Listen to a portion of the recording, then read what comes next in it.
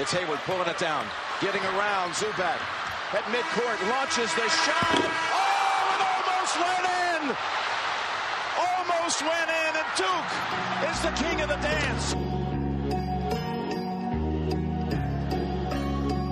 It's time for the Shooter Shoot Basketball Podcast with your favorite Canadian, Kenneth and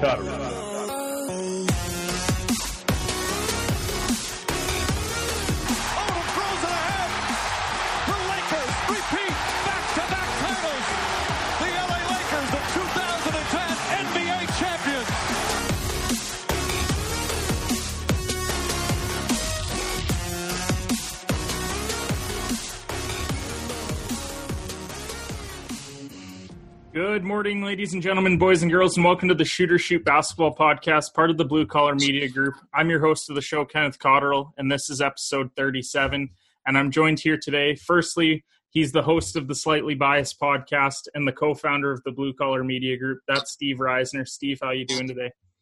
Good. I'm badly in need of a haircut. I feel that. And then we have our NBA and NFL Twitter ambassador and head of Blue Collar Media on Twitch. That's Jhett Folk. Jhett, how you doing today? Oh, not too bad. Can't complain. I'm excited for today. We got a good list of things to go through, so it's going to be fun. Definitely. So we're going to get right into things, starting off with some NBA news. It was announced today via Shams on Twitter that Joakim Noah is likely going to be going to the Clippers before we get into this NBA season. Do you guys see this signing as a big deal at all, or do you think that Joakim's kind of washed up? I'll let Steve start, and then I'll take over after. I wouldn't say it's a big deal, but I'd say it's a decent signing for the Clippers. I'm sure he's still got enough left in the tank that he can just grab some rebounds or something off the bench. Maybe a little bit of a defensive presence. I don't know, but I wouldn't say it's a big deal, but it could be a decent signing for a little bit extra depth. Yeah, and just to snowball on what Steve's saying, I think when it comes to signing these kind of role players later on, is if they are able to come into their new team and find what their niche is supposed to be for that team, it can be majorly impactful come playoff time. So if Joakim can get in there and maybe they ask him like, hey, we're going to need you to be a focus on defense while we got, other guys out there like Lou Will or whatever putting up the points, that could be good for him. So it could be a good match for the Clippers.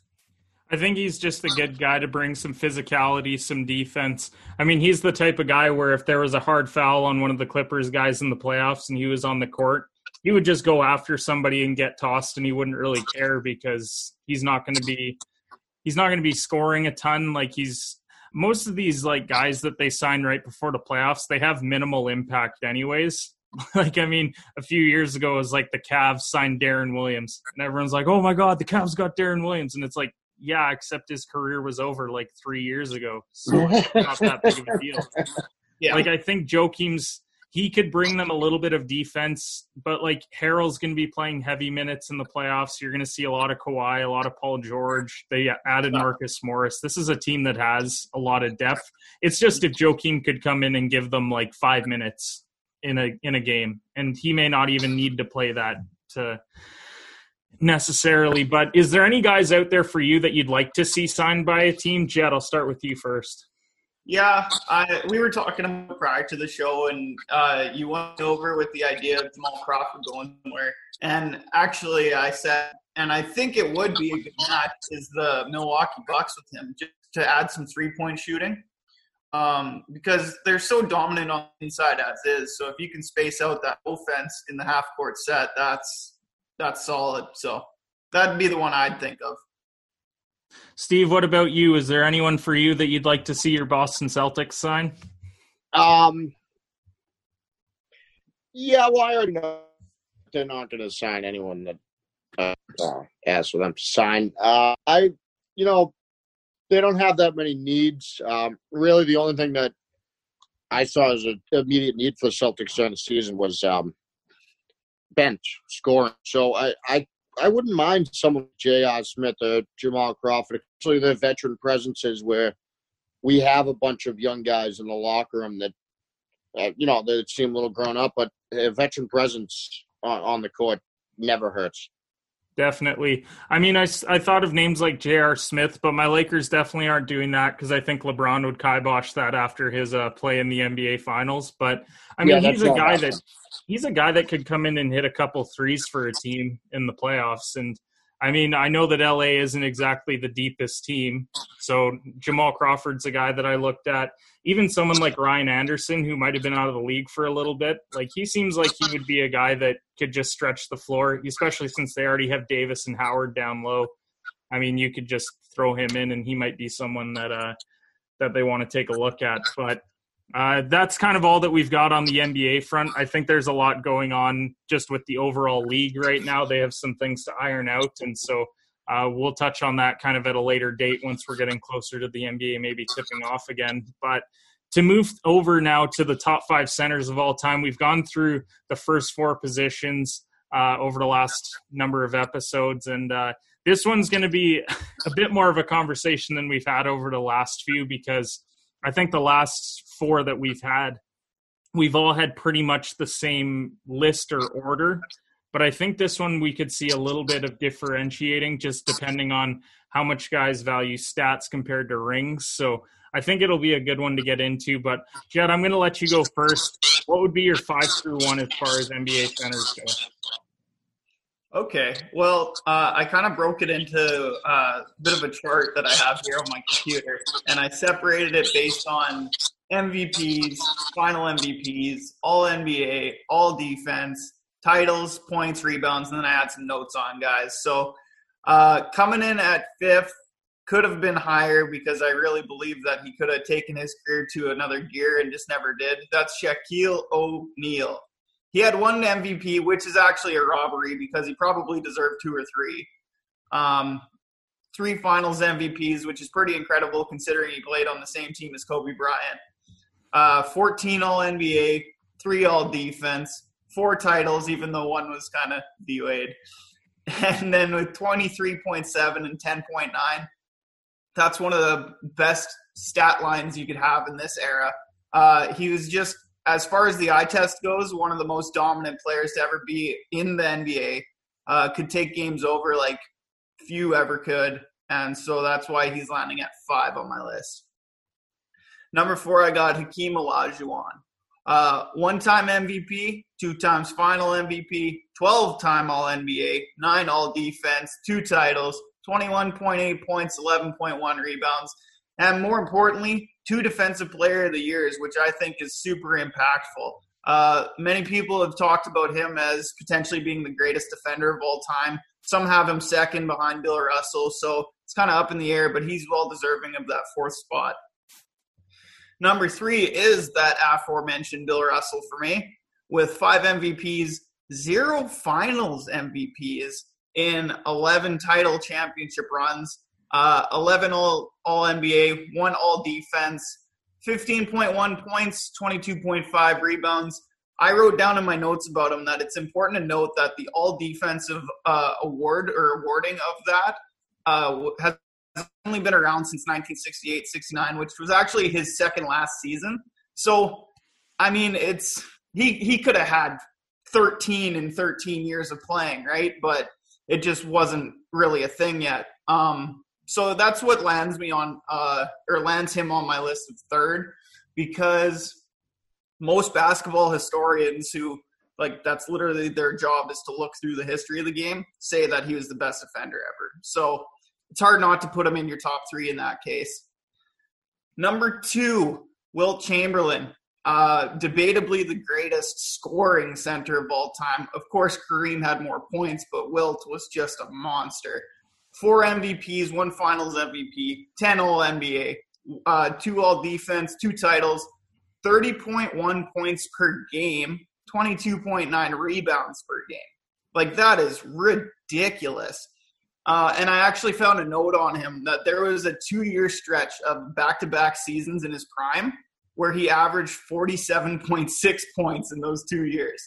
That's ridiculous. Like, could you picture anybody today averaging 48 points a game? That's wild. Number 1, I think we'll probably all have the same number 1, it's going to be Kareem Abdul-Jabbar. And here's why. With 6 MVPs, 2 final MVPs, 15 All-NBA, 10 All-Defense, 6 titles, 24.6 points, and 11.2 rebounds, that's probably the most well-rounded career that's ever existed in the NBA. He's got the most MVPs. He's got the most points. He's got the rings. Perfect shot, perfect career. Fair enough. So the only question that I had about yours was, what gave you the edge of Hakeem over Shaq, just personally? The deep boys. Okay, that's fair. I mean, yeah, that's one thing I think about Shaq is that he really wasn't a great defender outside of his LA years, and I think the big reason why he won those was there was no other real centers in the league defensively outside of maybe like a Ben Wallace, because I think David Robinson was towards the end of his career, so was Dikembe, so was Alonzo Mourning. Like, just a lot of those centers were getting up there. So you would think if there was any other guys there that Shaq might not have any in that category, which is pretty crazy given that he averaged 2.5 blocks over his career. But my list will be a little bit different, but I can see the reasoning behind those for sure. Steve, I'll let you go next with your list. 5 through 1, who have you got centers wise? So just a little bit different than Jets, and I'm glad that he kind of did all the stats, so I don't have to. Number 5, I have Hakeem Olajuwon. Said everything you need to say about the guy. He was an amazing all-around play. It's so athletically gifted as well. And number 4, I have Shaquille O'Neal. And the only reason that I give Shaq the edge over Hakeem is Shaq, to me, watching him play, was just the most physically dominating man I've seen on the court. Shaq, just in his prime, you could not get in that guy's way. You couldn't. There wasn't a prayer. No matter who you were, you couldn't do it. Number 3, partially because I couldn't put him over Bill Russell. I have Will Chamberlain. all the reasons you said, Jett. Amazing scorer, amazing basketball player, revolutionized the game. Oh, there was another note that I had about Wilt that I forgot to mention that's actually hilarious. They had to change the size of the key because he was so dominant. They made the key bigger. That's kind of funny. Number 2, I got Bill Russell. Like you said, that was a great point, Jett. They didn't have the Defensive Player of the Year award then. And he would have taken a few of those home. His athleticism, I think, is underrated because people like to look back at the 60s era and think that, he just looked that athletic because, everyone else wasn't. No, he was an amazing athlete. Bill Russell, actually, in 1956, had the chance to go to the Olympic team for the high jump or play basketball. And at the time was rated number 2 in the U.S. in high jumping. Wow. Holy.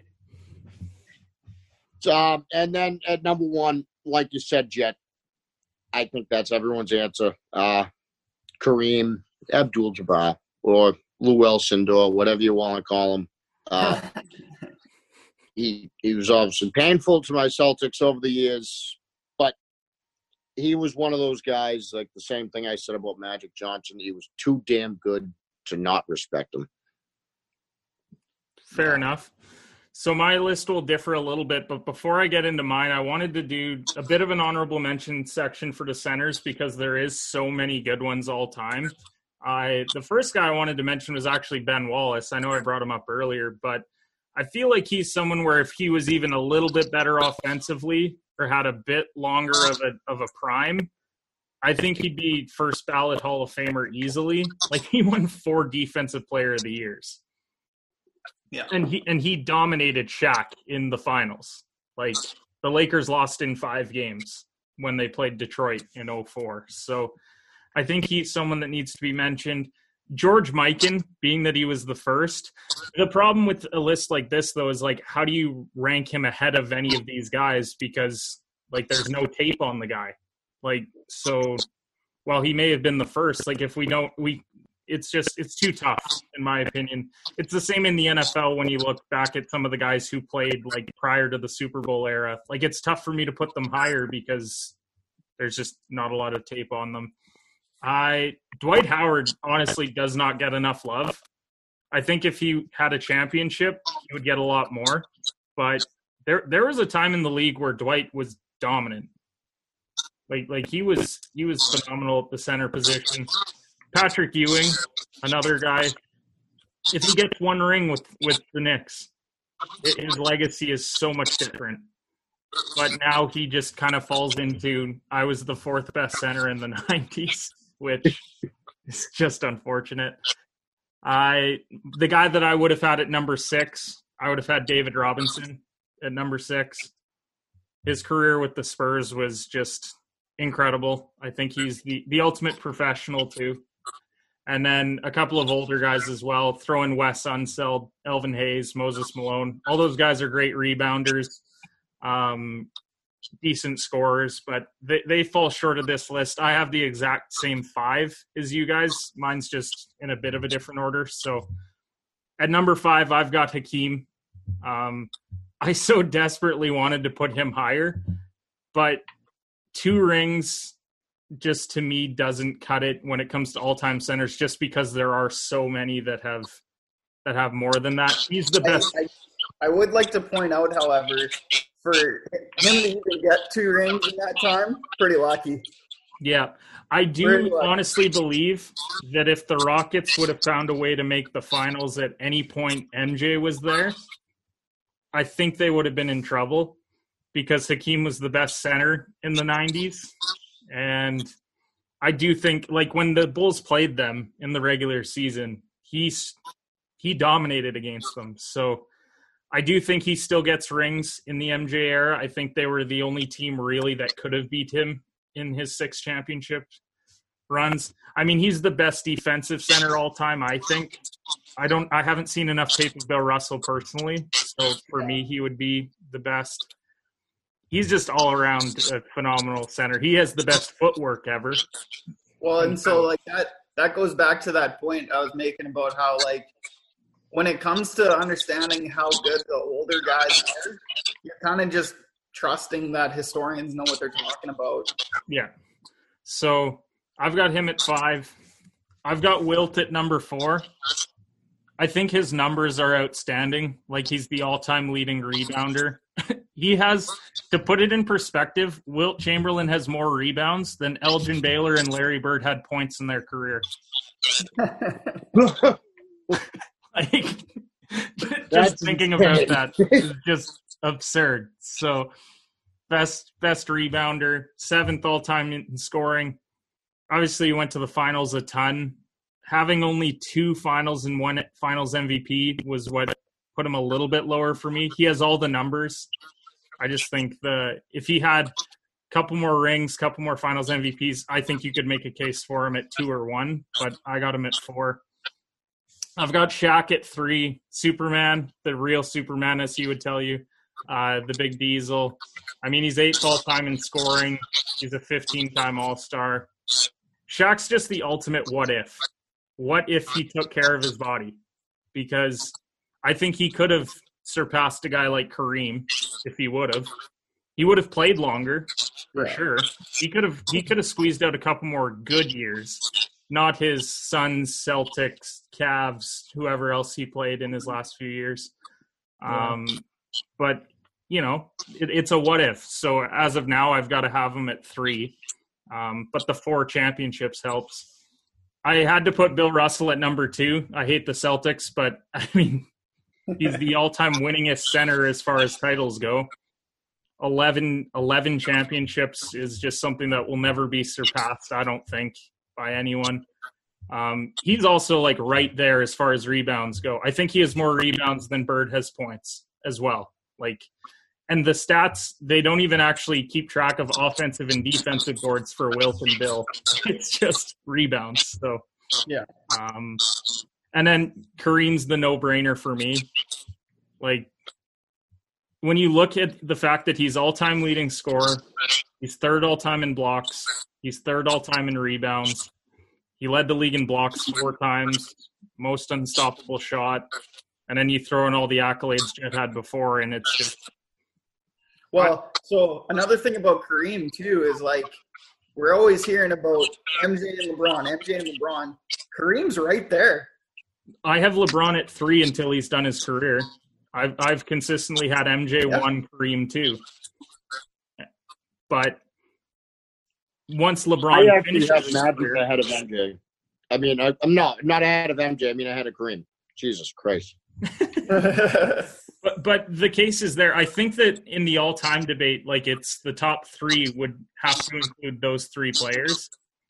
And then after that, you get into your Magic, Bird, Bryant, all those guys outside of it. But Kareem doesn't get enough love considering he has the most unstoppable shot in league history. I think even in today's NBA, I don't see anyone who's blocking his skyhook. So, totally agree. So I have that would Kareem be ahead the of all-time Larry centers Bird list. in my all-time ranking. Just out of curiosity, who did you guys have at 6? Moses Malone. Malone? Okay. Yeah, that was around Moses Malone and David Robinson and Hayes. Yeah. Those were all names I was throwing around. I didn't have to think about it too much because we weren't doing 6.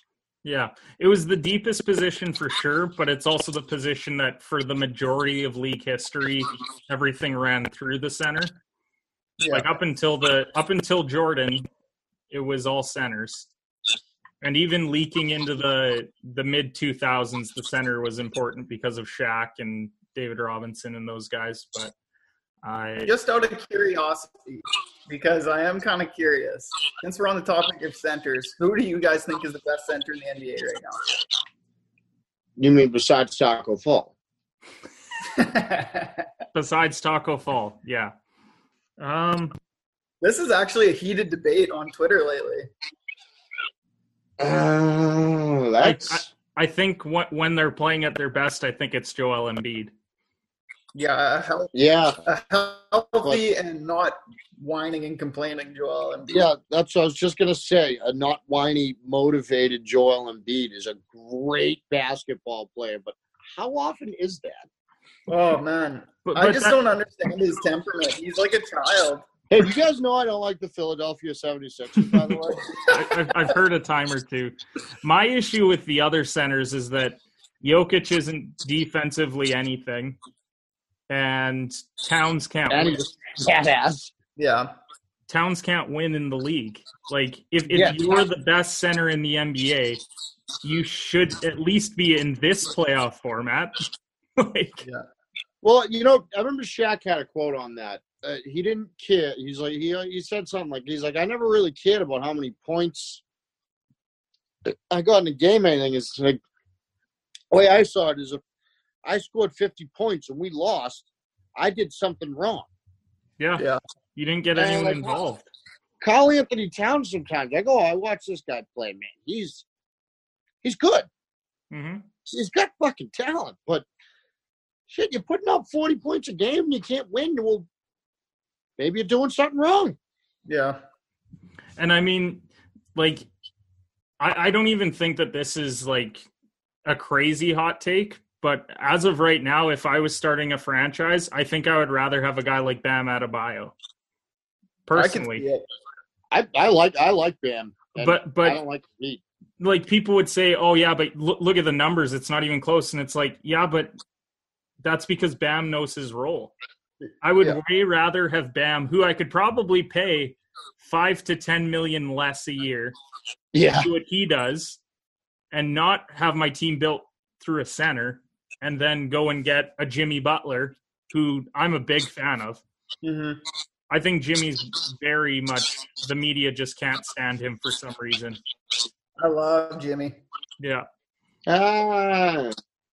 Sometimes I like him. But that wraps things up for the NBA side of things.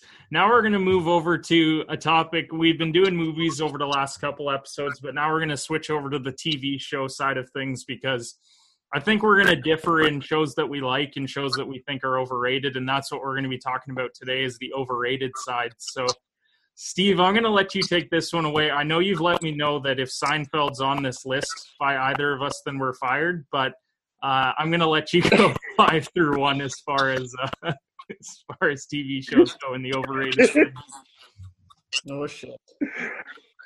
I heard that, Jhett.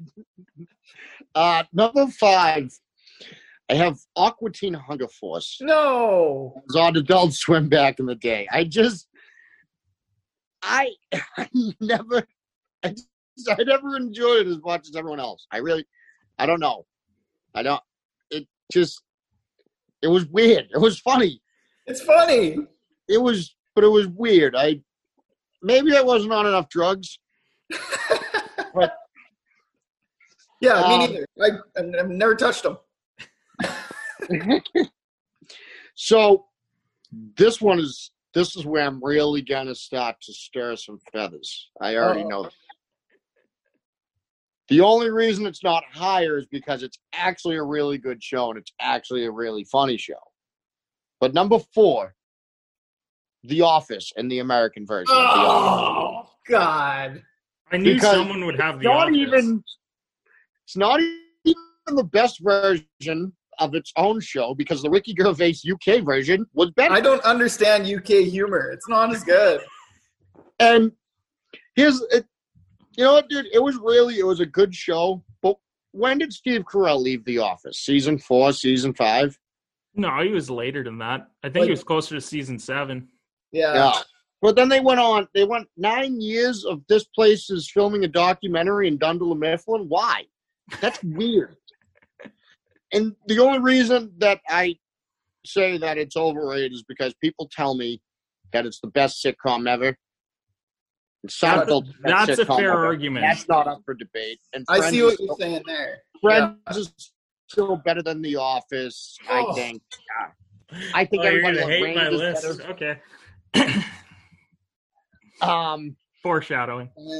Yeah, I heard that one too, Kenny. Number 3, I have Blue Bloods that Tom Selleck and there's even a Wahlberg in it show. It just, I don't know, it's not a bad show, but my thing is that I feel like sometimes they're trying to be like kind of badass and like hardcore, and it just comes off like, man, you're really trying to force that, aren't you? Yeah, like it's just not working for you. Number 2, I have Agents of S.H.I.E.L.D. I like Marvel, and it's cool that they were able to like build this whole crazy universe where everything's connected. But what do we get, like 2 Easter eggs out of every 75 episodes of Agents of S.H.I.E.L.D.? Like, come on, I don't need to watch all of that. Yeah. And I don't know, on ABC where like they're trying to do like kid-friendly violence. They don't even have like a good budget to make like superhero battles or anything, so it just doesn't work for me. Family-friendly violence. Marvel Power Rangers is all it is. Yeah. Marvel Power Rangers. That's awesome. Except I like the Mighty Morphin Power Rangers a lot better. Number 1, I have The Big Bang Theory. Yeah, boy. That show was just terrible. Awful. For one, you guys know, I'm not going to say it, but I laugh at a lot of things for reasons. Mm-hmm. And that show just never made me laugh. I'm a nerd. But it just, no. And again, I've had people tell me that show is better than Seinfeld, and just check you need to check yourself in, because apparently don't have a sense of humor. Oh man. Okay. I do like your list. I think it's overall pretty solid. Jhett, I'm going to head over to you next for yours. At 5 is a show that I actually enjoyed, but I think that it got a little bit bigger than it actually was. And that show is The Walking Dead. Now, hear me out on this one.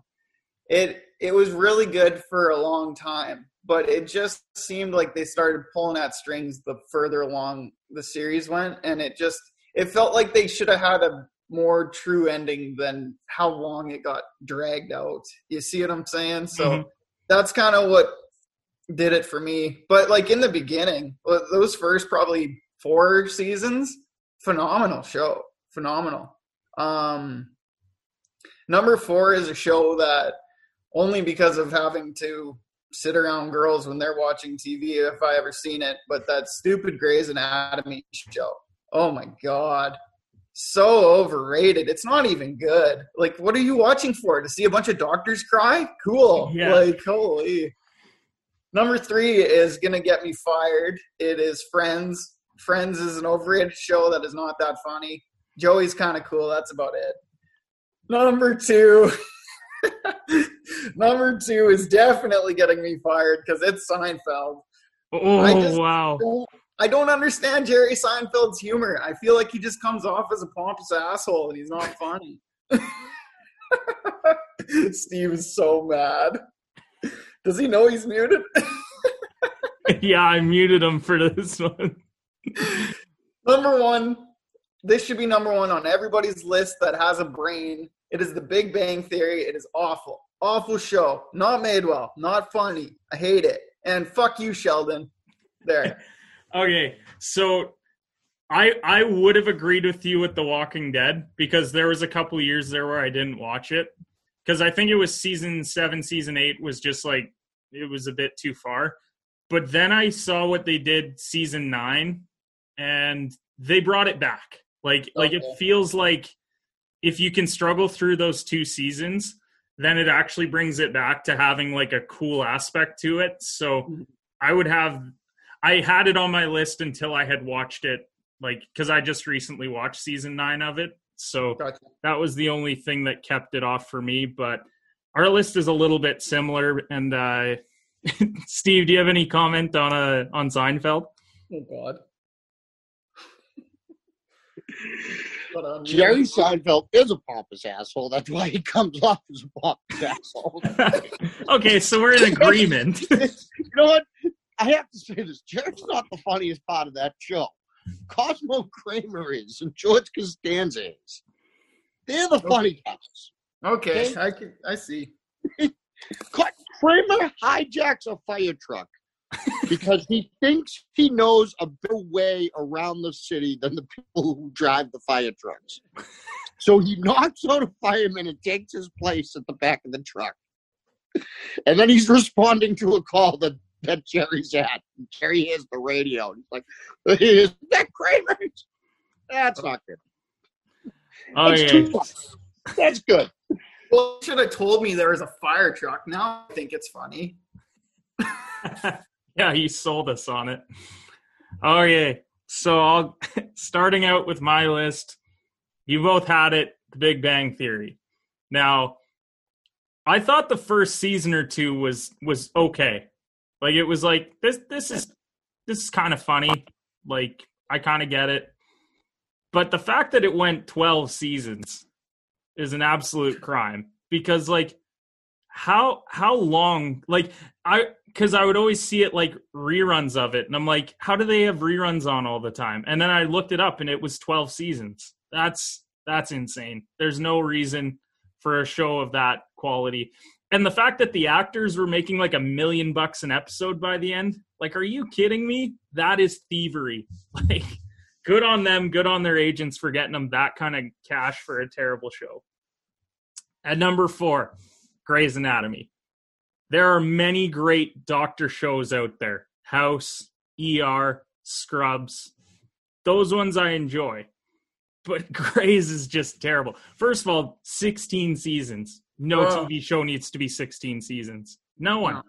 Like, just go and find something else to do. Like, I've watched some episodes where I'm like, this is good, right? Like any TV show, like there's a couple episodes where I'm like, this is pretty solid.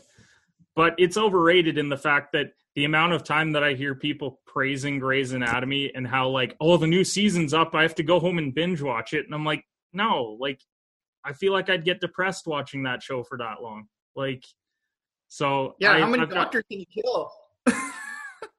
Okay, so number 3, I'm going to catch a lot of crap for this one.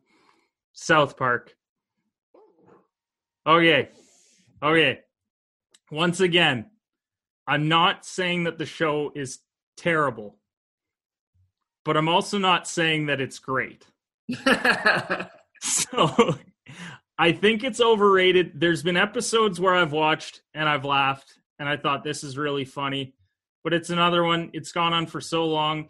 I prefer Family Guy humor and I prefer Simpsons humor than I do to South Park humor. So that's why I've got it at number 3, because I just think that the people who love it, like they really love it and they like really shove it down your throat how good it is. I think it was Shume and Binkley that we used to live with that used to just like praise how great South Park was. And they'd sit there for hours and I was just like, this is fine, but like there's better shows. Number 2 is Friends. I have watched this show all the way through. It's too long. There doesn't need to be 10 seasons. First of all, the show got terrible when Matthew Perry got sober because Chandler was hilarious for like the first 5 seasons. I thought he was so funny. And then it got boring. Like, I don't know. I hate the laugh track. I can't stand it with Friends. I think the show would actually be okay if you didn't have that. But I can't unhear it even talking about it. When I think of shows like How I Met Your Mother, I'd way rather watch it than Friends. I'd way rather watch Seinfeld. I'd way rather watch even The Office than Friends. So people praise it as being this all-time comedy, and I just don't see it. And at number 1, Lost. Yeah. I just think, okay, so 6 seasons. It's got like an 85% rating on Rotten Tomatoes, and I just don't get it. Like, people rave about this show, about how it's this all-time show. But, like, who's a memorable character from this show? Everyone talks about how confusing the ending is. Okay, so then it's poorly written if it's confusing. Yeah. Is it not? There has to be some aspect to the writing being poor. I just think that I've watched all the way through. It's okay, but it's not this all-time great show that people love to praise it to be. So that's my list. To end things off, I kind of just wanted to know, so Steve, I'm going to start with you on this one. What's a TV show that you absolutely loved and the ending completely ruined it for you? I think I would say The Wire. And not so much just the ending in particular, but, about season 5 of that show, it just really started to drag on.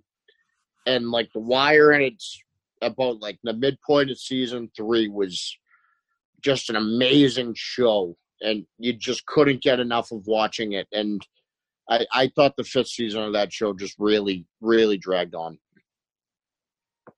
That's fair for sure. Okay, Jhett, I'm going to go over to you for this one. I think I know what it is because I think we've had discussions about this in the past, but what's the show for you? Well, there's 2. Everyone knows. I'm only going to say one because I think the other one is probably going to be the one you pick. So the one I'm going to go with is Game of Thrones. The reason being is because I think that they totally messed up Jon Snow's character. And I was explaining this earlier to you guys, but I'm just going to reiterate it.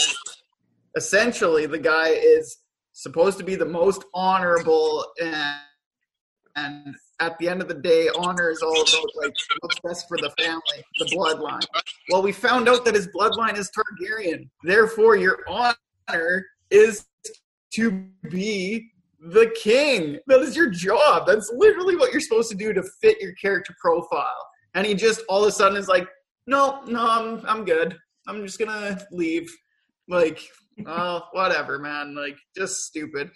And I mean, I understand that they had to take Daenerys into like a Mad King sort of situation. I get that. but it just seemed kind of forced. I don't know. It just was like a flip of the switch in last season that suddenly she's crazy. It should have been more of a build-up throughout. Well, I think it's just the last season was rushed. We talked about it before. Like, you could have spread that out over, like, even, like, 3 or 4 more episodes. Like, really drive home the point. And they just failed to do that. So, you know what mine would be? That would be Dexter. Ooh, I thought it was going to be something else. Okay, so Dexter is... I think it's really good all the way through. I know a lot of people say, like, oh, after season 5, like, it kind of tails off. I think it's good, but then just the overall ending of it, like, it just put, like, a bad taste in my mouth of, like, I don't know. I think that they butchered it. I think a lot of people put How I Met Your Mother in that breath, and I just don't. Okay, I thought that's what you were going to go with. So I've rewatched the show like 3 times probably since it finished. And each time I develop a bit more of an understanding of why they went the route that they did. Like, you couldn't have the show be 8 seasons about how Ted's chasing Robin, and then suddenly it just ends with him happily with the mom. Gotcha. The mom brings a lot of happiness to his life. Children, marriage, all that stuff. Like, it seems to be great. But it wouldn't have made any sense to not have the mother for 9 seasons or 8 seasons just to then in the last season rush through and then suddenly Ted's happy. That just... So I understand the ending now. At first, I was so mad. I was like, I can't believe that this is how they finish it. But I've developed an appreciation over time for how it finished. But it's tough to end off a TV show well. Like, there's not a lot of shows that have, like, a really great ending, is there? Wait, he doesn't end up with Robin, does he? Yeah. Oh, wow, I never finished the show. Spoiler. I thought that show. I lost interest there. No, basically what ends up happening is he meets the mom and then they have kids and everything, but then she gets sick and passes away. Oh, okay. So that's not bad writing at all. I don't think it is, but a lot of people were furious at the end of it. Well, because people can't be happy with the endings of any show. I've heard people say that Breaking Bad didn't have a good ending. I mean, it wasn't great, but it's like you just said. How hard is it to actually weave together for all these seasons, and consider that not every episode is written by the same person. Yeah. For all these years. So you have little tidbits. You have little tidbits that random people introduced in, like, the 3rd season. Then they got fired because they were an alcoholic and they didn't show up on time. And now you got to, like, solve up their story that makes no sense. Yeah, you have to somehow tie together that one thing that they have, which How I Met Your Mother did a good job of, because there's a lot of, like, open-ended, like, things that they like teased, and then suddenly, like, 5 seasons later, you're like, oh, that's why they did that. Like the Yellow Umbrella? Yeah. Yellow Umbrella, they really tied it together towards the end. But to end things off today, we're going to have our fan question of the week. Our fan is actually someone who's appeared on the show. He's someone who wanted to be here today, but he sent in the question. This is from Seb. He wanted to know who will be the next NBA dynasty. Jhett, I'm going to let you start this one off. Who would be your next NBA dynasty if you had to guess right now? Probably the Golden State Warriors. So you're assuming that with this draft pick, they bring someone in, they run it back with Clay, Steph, and Draymond? Well, I want to see what they do. I don't know if we're even going to draft. I would be curious to see if they just trade this pick. Yeah, because you package that with the Minnesota pick and Wiggins, you know. Yeah, they could definitely be adding pieces there. Steve, I'm going to go over to you for yours. Are you going the Massachusetts route, or are you going a different route? I'm going to go the realistic route here, and I'm going to say the Boston Celtics. So you think Tatum, Brown, Kemba, That's Tatum, Brown, Kemba, and Hayward could opt in for next year, which I think he will. Well, he should. He's getting paid like 30-something a year, which no other team will offer him. Yeah, I wouldn't mind his contract taking a cut, but I mean, Tatum is going to be the best player in the league within the next 4 years. So, and Jaylen Brown will be a top 10 player in the league within the next 4 years. Ooh, I love Kemba Walker is up there. So I just don't see any way in which the Celtics don't win, like, you know, at least 5 championships. 5. Okay. So for this one, I got to play a game in Madden because of that. I think if I had to pick one team right now that over the next like 4 years could win like 3 titles, because to me that's like what an actual like dynasty is. Like, you wouldn't consider the Rockets winning 2 in a row as a dynasty. Ernest might. Yeah, well, of course he would. But I think the Clippers have a chance, and it's because – so if they get through LeBron and AD this year, they're probably going to run the West for a number of years. Kawhi's still in his prime. Paul George, still pretty young. They've got guys like Harrell. They'll be able to put together teams out West. I wanted to put Milwaukee, but I don't think Chris Middleton is a number 2 option, so I don't see Giannis winning multiple with that group. He might win 1, but until they find somebody else, I just don't see it.